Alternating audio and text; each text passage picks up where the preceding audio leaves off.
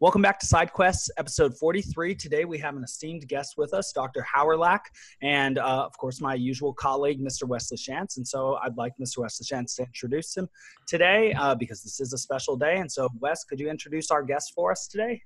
Yeah, sure. So I came across your work actually through a site I think that you at one time curated. I don't know if you still do, the First Person Scholar. Is that still part of your duties? No, I co-founded First Person Scholar with some fellow PhD students back in 2012, and I worked there as the essays editor until 2015, and but I'm not there anymore. Okay, well, it seems to be still going strong. Actually, I was reading about Johan Huizinga's work, and that's how I actually came across your work, as it looked like your dissertation was about heroism in video games, and sort of the role of heroism as a death-defying narrative, how that helps to sort of establish meaning.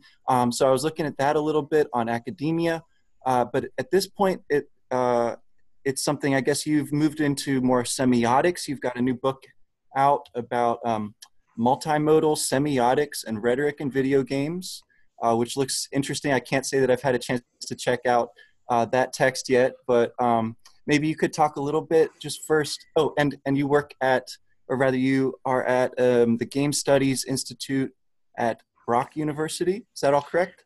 It's the Center for Digital Humanities at Brock University, where I'm an assistant professor of game studies. But yeah, otherwise that was all correct. Thanks.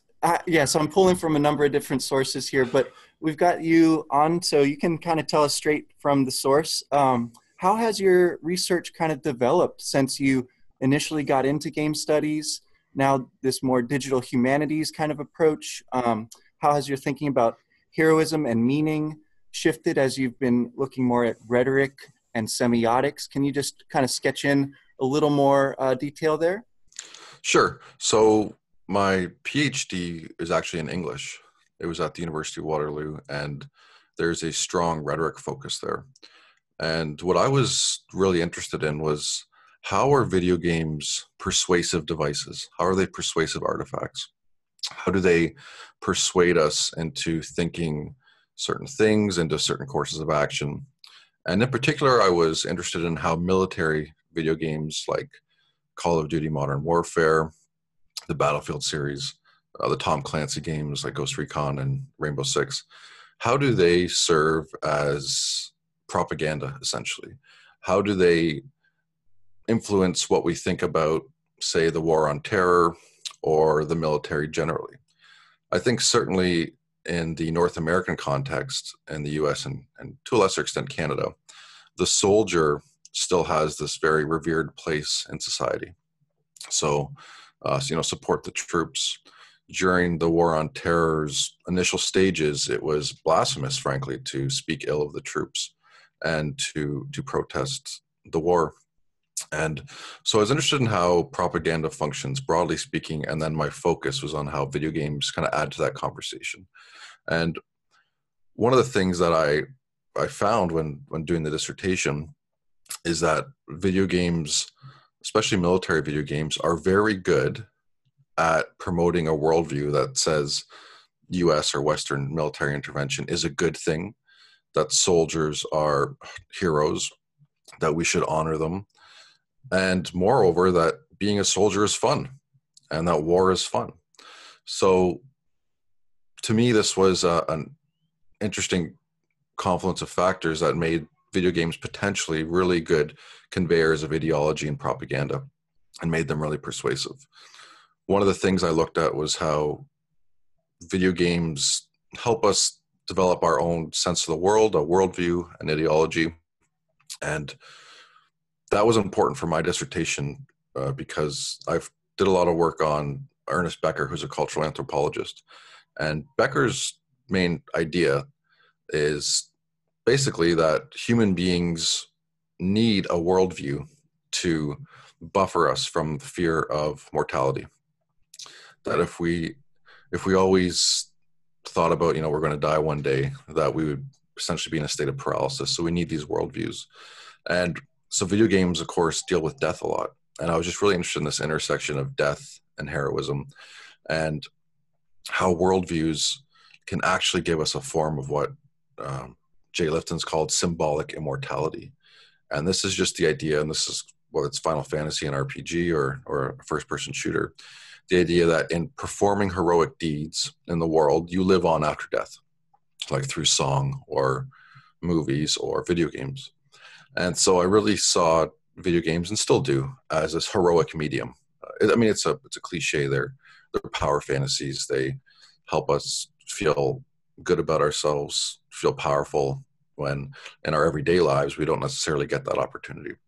So I was very interested in kind of that side of things, in the cultural anthropology side, the social psychology side. I did an experiment through terror management theory that tested if players actually think about their deaths when dying in video games. And I really liked that work, and I may return to it one day, but I had a question after my dissertation, which was, well, okay, I'm kind of taking for granted here that video games do persuade people, but what are the actual mechanisms at play? What are the semiotics of video games? And so in my dissertation, like I looked back at it not too long ago, and you start to see the beginnings of the ideas of multimodality, which is just basically how video games combine different means of communication at once. So modes are like speech and text and moving image and music.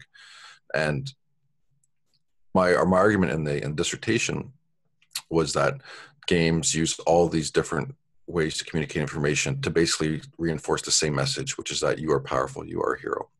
So that's where I got into multimodality and my work in kind of the mechanisms of meaning, I guess, in video games. And so that's what led me to write the book. And, I spent, I guess, 2 or 3 years on that. And that's where I'm at now.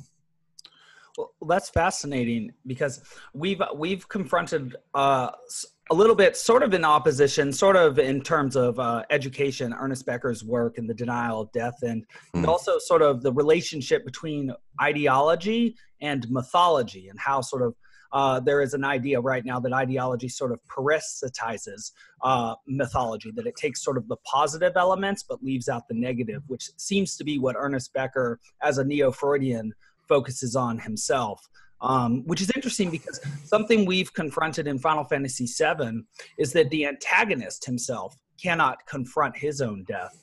But what the protagonist has to run into, Cloud, is the fact that he is not what he wishes to be. He's sort of an anti-Adlerian character. He has to recognize his own weakness. I'm not trying to push forward like a Christian mythology here, but he has to sort of humbly recognize his weakness and his lack of heroic attributes in order to truly become one. So one thing I'm interested in, and I'll put this kind of to the side, is what the intersection you think is between ideology and a robust mythology, and also propaganda as opposed to art. But then I also want just a more foundational question from you. How did you get into video games? What video games did you like when you were young? Because it seems as if you have a sort of a strong sense of narrative, since your PhD is in English, but you also have done some sophisticated thinking about this medium. And that's something else that we sort of talk about. How sophisticated really is the medium of video games? Does it stand up against narrative? And so I guess, we ask these big questions, and you can just pick and choose from what you'd like to answer there. Sure. So I got into video games quite young. I had an NES when I was maybe 5 or 6, and just played Super Mario and Master Blaster and the Ninja Turtles game, which was, looking back on it, was really so unfair. Yeah, I know. I remember being really frustrated and just trying again and again. And later on, looking back on it as like a design, I can see, well, there's maybe some design issues here, but at the time, you just think that it's you. But I have really early memories of just, really determined to beat these games, and just getting a great feeling when you finally do. So I've been playing video games for a long time, and I really was a console player. I didn't play a whole lot of PC. I played mostly shooters, I'd say, for the majority of my kind of teens and early 20s. And it wasn't until Oblivion that I really saw the potential and the point. Like I got why people loved RPGs so much with Oblivion, that I got into them. And from then on, I've been just a huge Bethesda fan. And I think actually Oblivion and Skyrim are really good examples of the problem with video game narratives, at least in that genre.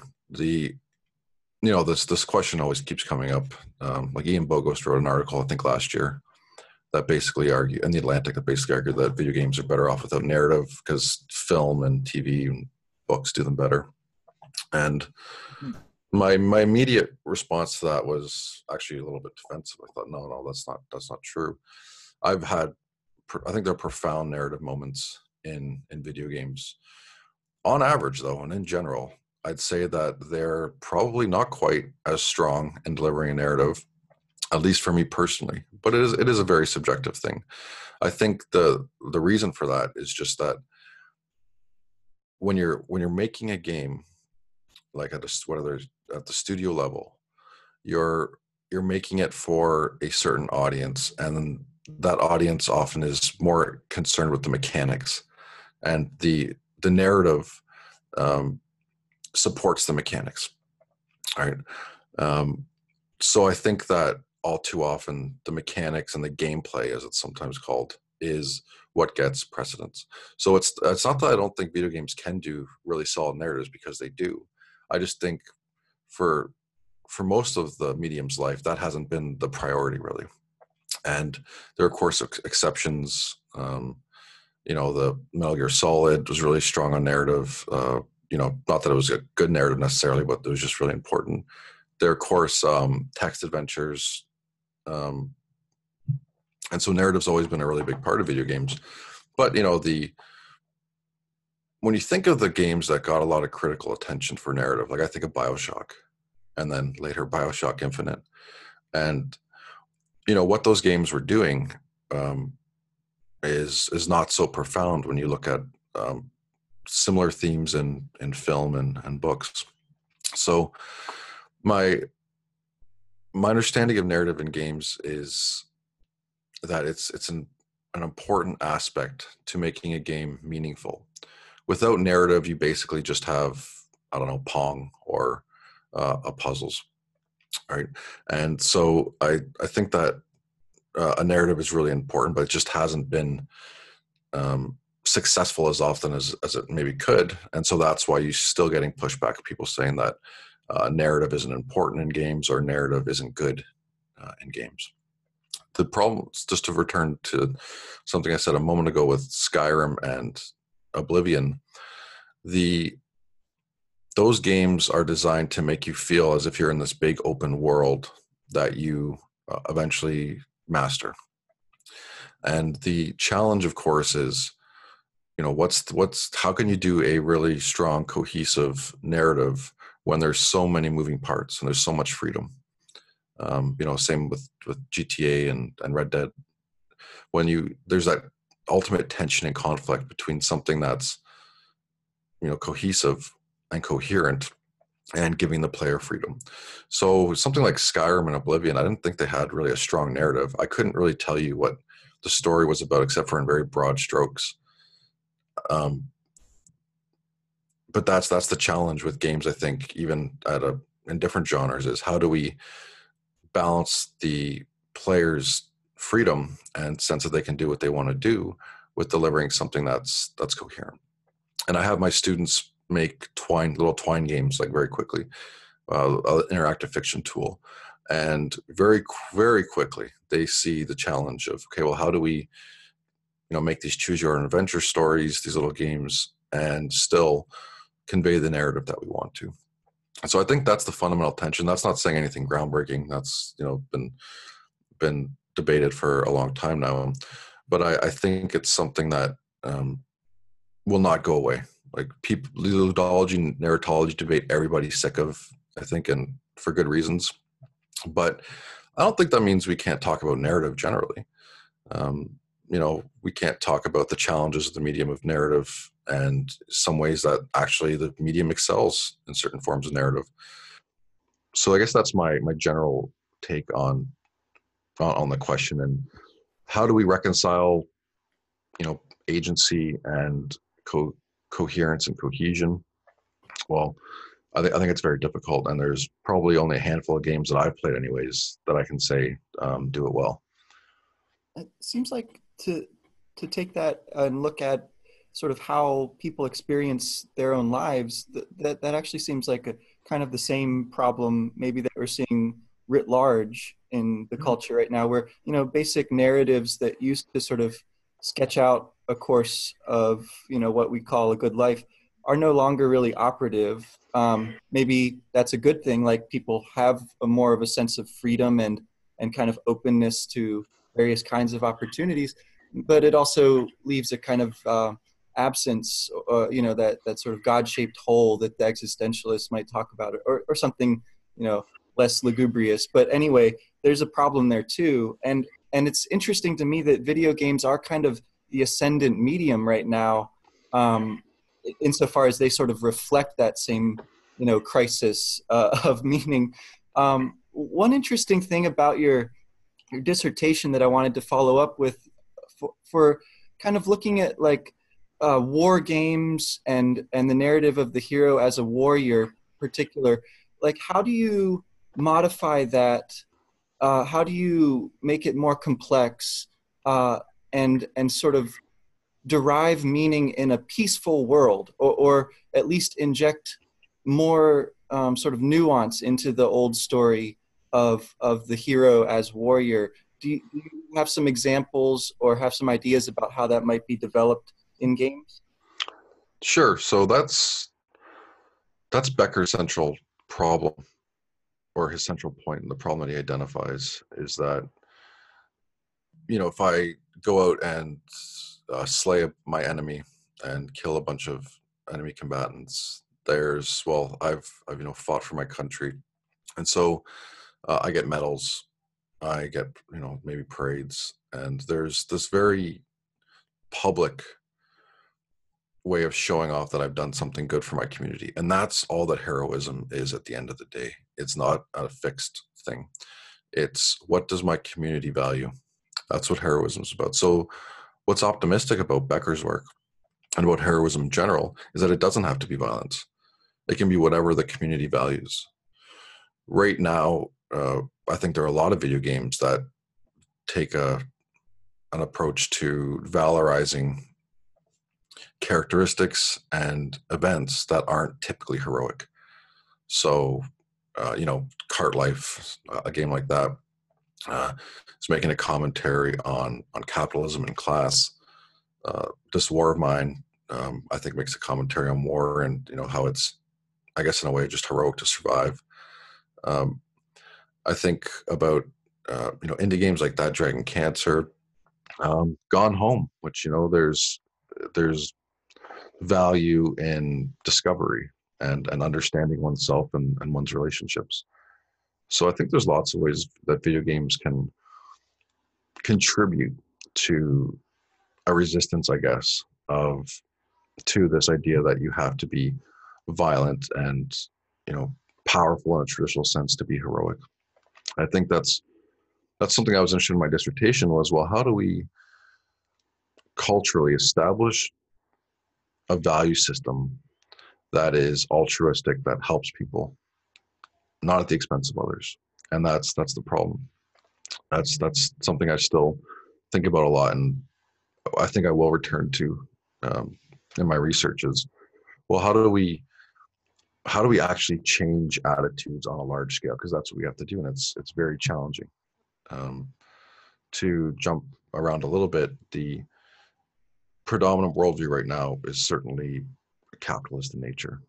It's very easy to demonstrate that you're doing well through purchasing things and consuming things makes us feel good.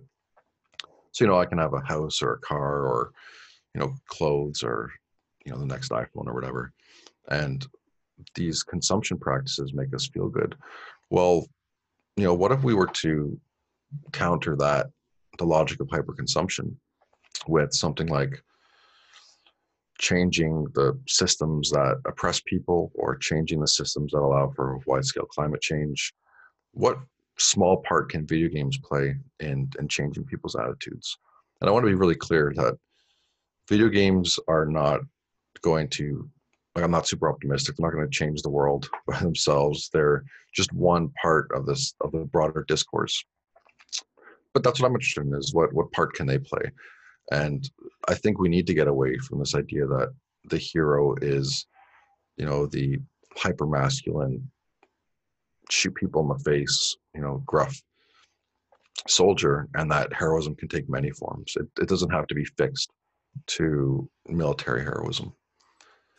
Yeah, and it does seem as if we just take a broad view of media in general, especially movies in the West, that we have been moving away from that sort of hyper masculine ideal since the 80s, like the Arnold Schwarzenegger and Sylvester Stallone sort of 80s Rambo, Terminator superhero is to some extent being replaced, you know, by, like, say the sort of a Tobey Maguire-esque Spider-Man. And we're also finding, I think, greater diversity, especially, you know, like Spider-Man Into the Spider-Verse that recently won an Academy Award last Sunday. I think we are seeing a transitioning heroic ideal. But I have two sort of interesting questions, I think, for you, which is, one is, do you think that the dearth of narrative in something like a shooter is okay for people because there is a prevailing narrative in their culture that the shooter plugs into so that it is just natural? And I think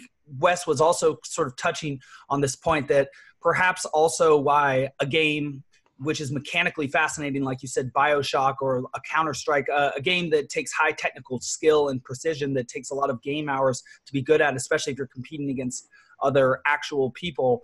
Do you think that that sort of has to do with how people do live their lives? Like, in general, we aren't necessarily concerned with whether we are on the empire side or the rebellion side. We're sort of focusing on the mechanics of everyday life and whether what we're doing feels sort of meaningful, or in the case of a video game is fun, or whether we're doing our job well, and that we don't really stop to sort of smell the roses or to reflect on what side we're really on. And just secondary to that, I'm really interested in whether you think that during times of sort of tension or like sort of war times, of course, you know, it's sort of undefined whether we still have or what we're doing in the Middle East for America, whether during times of sort of conflict with other nations, games like shooters would become more prevalent and would even become more interesting to people in the West. And I know that we don't just play these games in America, obviously.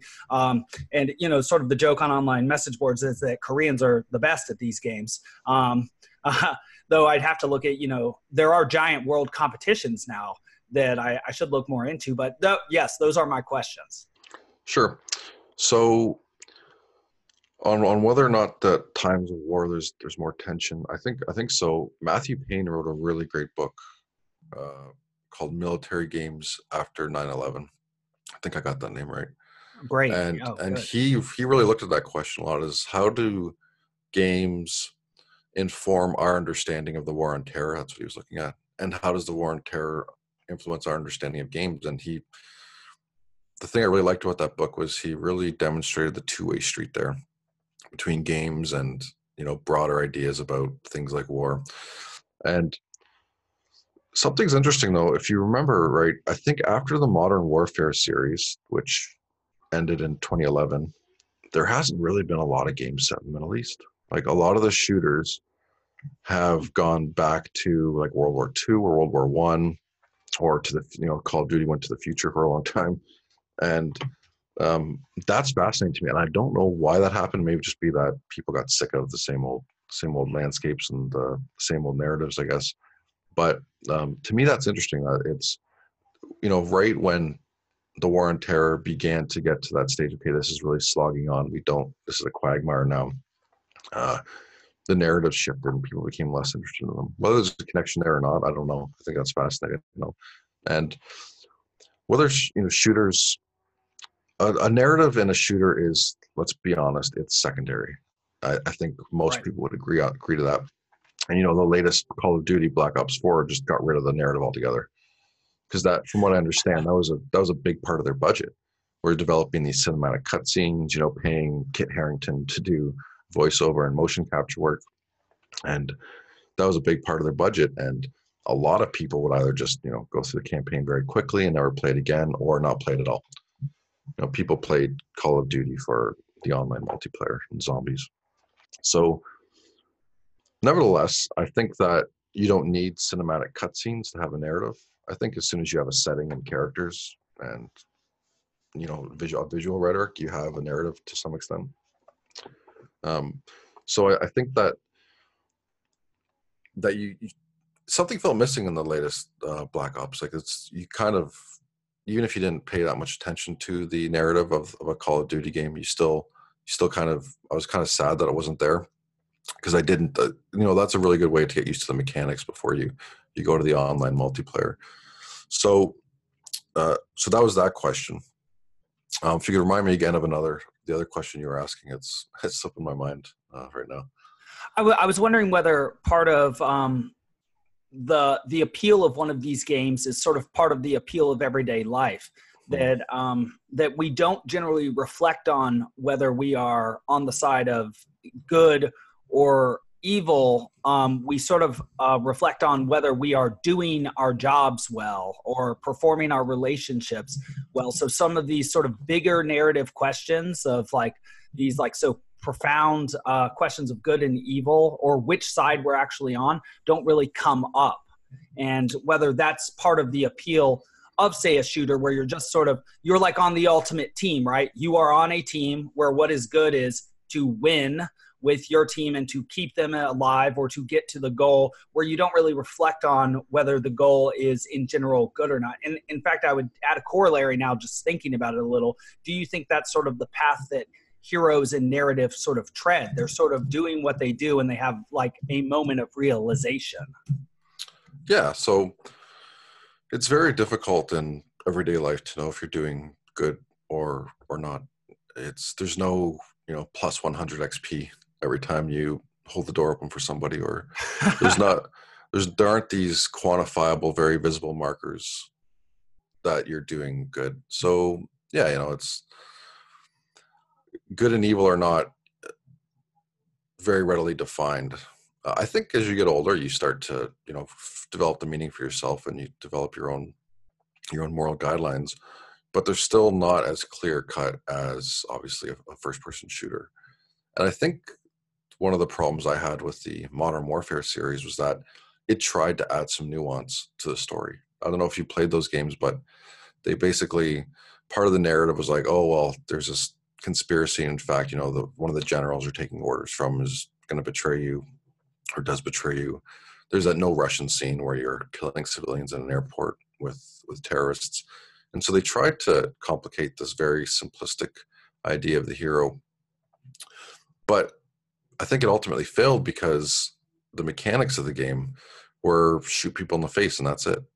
There's no way to even get somebody to surrender. There's no way to talk it out, to try diplomacy, to try negotiating. And I think that's fundamental to how they convey their propaganda, is that, well, these people cannot be reasoned with. These people just need to be destroyed and exterminated. And that's why we're over there, bombing these countries and occupying these territories, is because, that's the implicit message of the mechanics. So, Bogo's procedural rhetoric comes into play there. They're just through the mechanics of the game and the rules of the game. Those games are implicitly sending us a message that, well, this military intervention is not only the right thing to do, it's the only thing we can do to keep us safe and win this war. So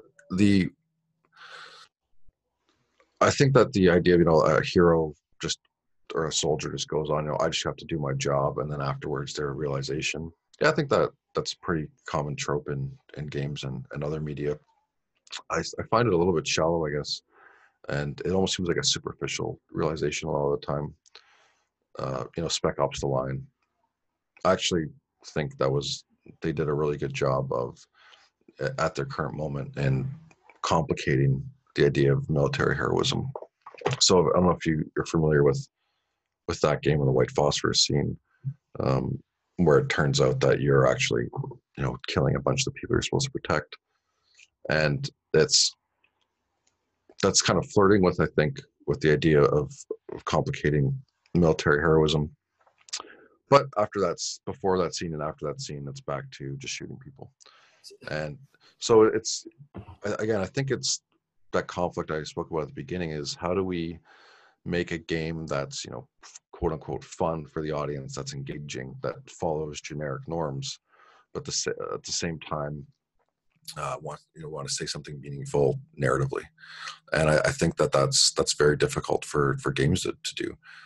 If you're just having people shoot enemies for 20 hours or 30 hours or whatever, and then at the end there's this cutscene that says, "Oh, what have I done?" To me, that falls flat. And I think that game developers, if they want to make that point, that they need to do mechanically and through the whole of the game.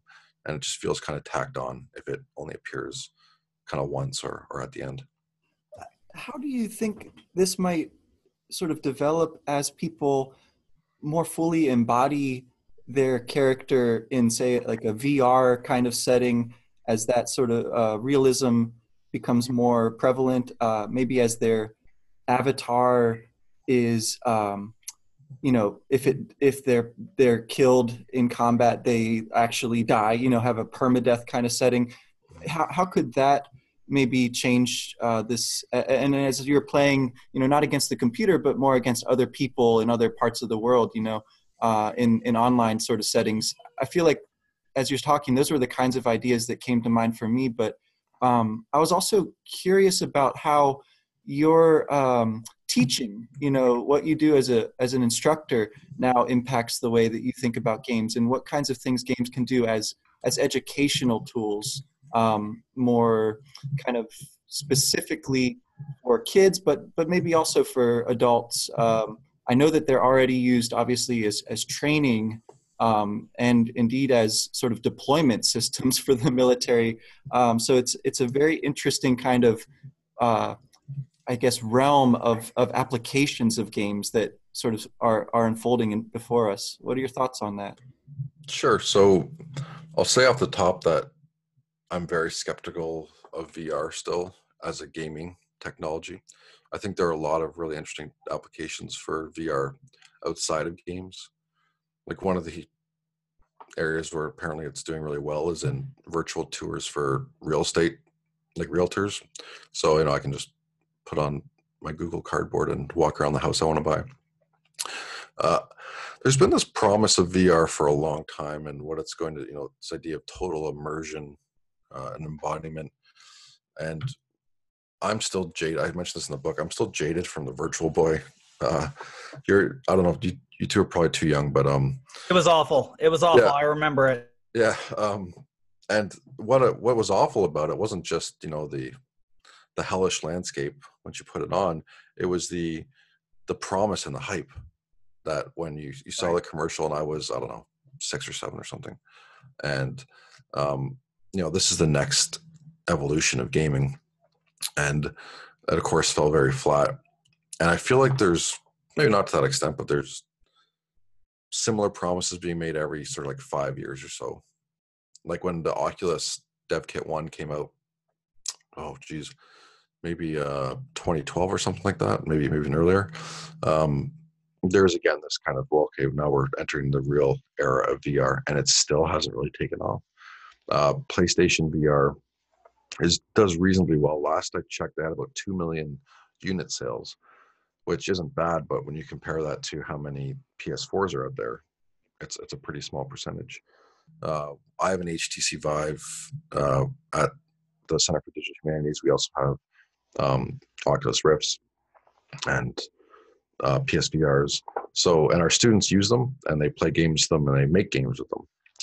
So I think VR, when you put it on, you actually still feel very much like you're in a virtual space. I think what VR is lacking is the haptic feedback, the tactility, the sense that I'm actually in an environment. Really depends on this, proprioception, this feeling that I'm there. Like all these physical forces that we get in the quote unquote real world. So its potential to, complicate heroism or what it can do about narrative, I'm still not sure, I guess. I think that where VR is really good is in things like horror games or like a flight game, things like that, where they do really well. In terms of narrative, I guess I'm still not sure. I'm not sure how it would be used any different than traditional games. Before we move on to education, we can talk about that a little bit, because I do think it's interesting. And I do want to go that direction, but just something I've been sort of mulling over since you brought up Ernest Becker and ideology, propaganda, and sort of how a hero can be a vessel of propaganda. I wonder if you also think there's a positive side to this. That is it possible that narrative and is it possible that narrative does not simply shield us against death anxiety? I understand that perspective, that sort of you're sitting around the fire. There are some terrible, you're a Neolithic person. There's some terrible, horrible, fanged beasts outside of the fire. And so you tell stories in order to forget about that. But so many stories focus on the fact that we are mortal. And it's funny, I'm just thinking about, I saw a horrific video yesterday of a snake hanging from a telephone pole, holding onto the head of a crow. Is possibly the most horrifying thing I've ever seen. It's in Australia. And it made me think it's very good that we don't have as many snakes in America anymore. St. Patrick is, and St. George are hell of a guys, but do you think that, and sort of, Wes and I are sort of philosophy people, and a claim that Socrates, or rather Plato, makes is that philosophy is preparation for death. And so the sort of idea behind a philosopher, which I think would be the ultimate ideal behind an excellent mythology, is not so much that you can be immortal or immortalize yourself through valorous deeds. I think Achilles deals with this quite a bit in book 9 of the Iliad, Achilles, but that you do die, and that perhaps there is a best way to live, or a meaningful way to live in the wake of your mortality. Is there a function? Do you think that video games, if they're going to rise to this next level, do you think it's possible? Do you think that narrative can function in a way that sort of expands your consciousness, expands your mind to the possibility of your own death, rather than just shielding you from it? And B, do you think if video games can do that, that will be what takes them to the next level? Or do you just see them going in a different direction altogether? Well, I think they certainly can make you aware of your own death, and they don't have to be these death-denying artifacts necessarily. But I think that's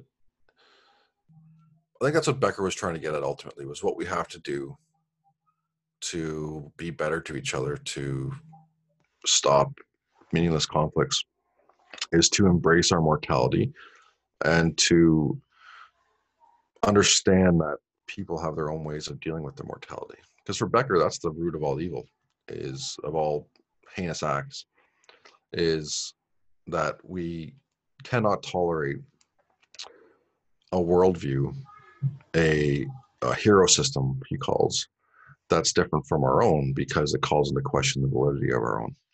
So if you have the one true belief system, well then I must not. And so different worldviews are a threat to us. And I think that games or any other media that can somehow, I hate to use this term, but I'm just going to use it, breed empathy in people, and to think about how we can understand other positions. Well, for Becker, that's really the way to as cheesy as it sounds, to build a better world and to at least mitigate some of the worst aspects of human nature, of violence and oppression. So I think Karen Schreier has written about empathy games. That's a lot of fantastic. And I think there's a lot of potential for games to help us understand other worldviews. And I think some of them do. Like I think a lot of the BioWare games, the Mass Effect games and the Dragon Age games, I think they're not perfect, but they do a pretty good job at getting us to understand different viewpoints, different ways of seeing the world, and that there's actually benefit and value and not just accepting and tolerating different perspectives, but in valuing them. So I think video games certainly can. I think that's still rare. When you look at, like, if you just still look at the top 10 best-selling video games, it's a little bit depressing, to be honest. It's still, they're kind of the same old mechanics, maybe dressed up a little bit differently, like Fortnite or something. But really, there hasn't been that much change in the industry when you look at the most popular titles. But that doesn't mean that video games as a medium can't have us accept our mortality and have us resist these parts of us that think the only way to get ahead is to step on the heads of other people. So I think there's certainly potential there. The New York Times doesn't really do, not a game, but they do these virtual reality experiences, these virtual reality stories where they have you see the perspective of, for example, a refugee in the Ukraine. And I think that something like that goes a long way, where they're not being necessarily too prescriptive, although, technology and any sort of medium, there's always politics involved, but they're just kind of saying, well, here's what it's like. And I think that goes a long way to breeding empathy.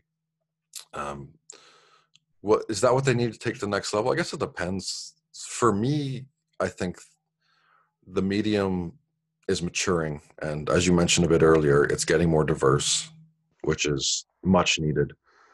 And I think what's going to take them to the next level is really not so much the content or the narrative, but how do they actually deal with things like accepting other worldviews mechanically, right? Even BioWare, they're still very much done narratologically and through cutscenes.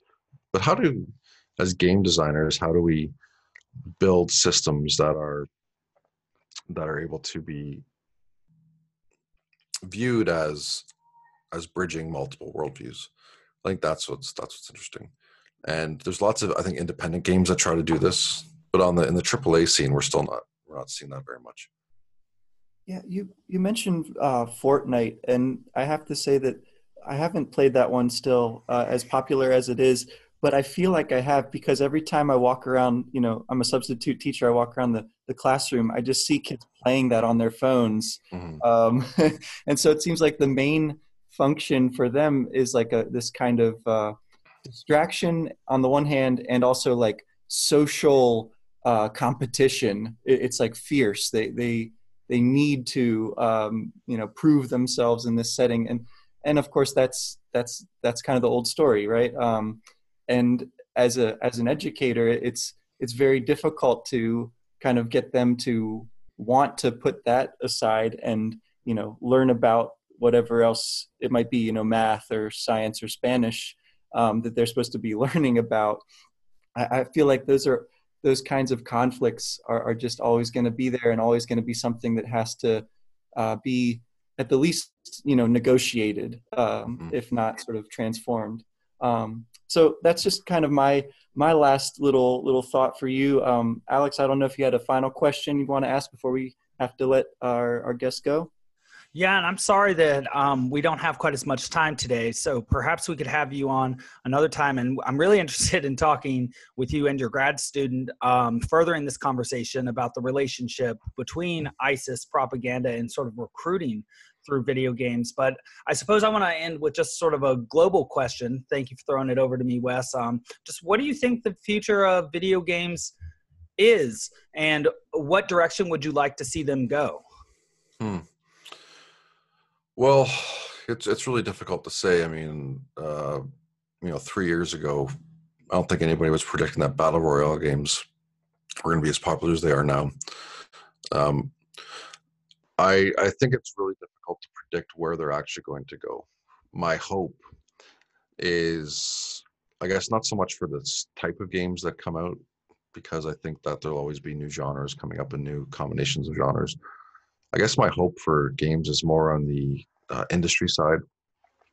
I'd like to see the industry get more diverse, so we know that people from all walks of life play games.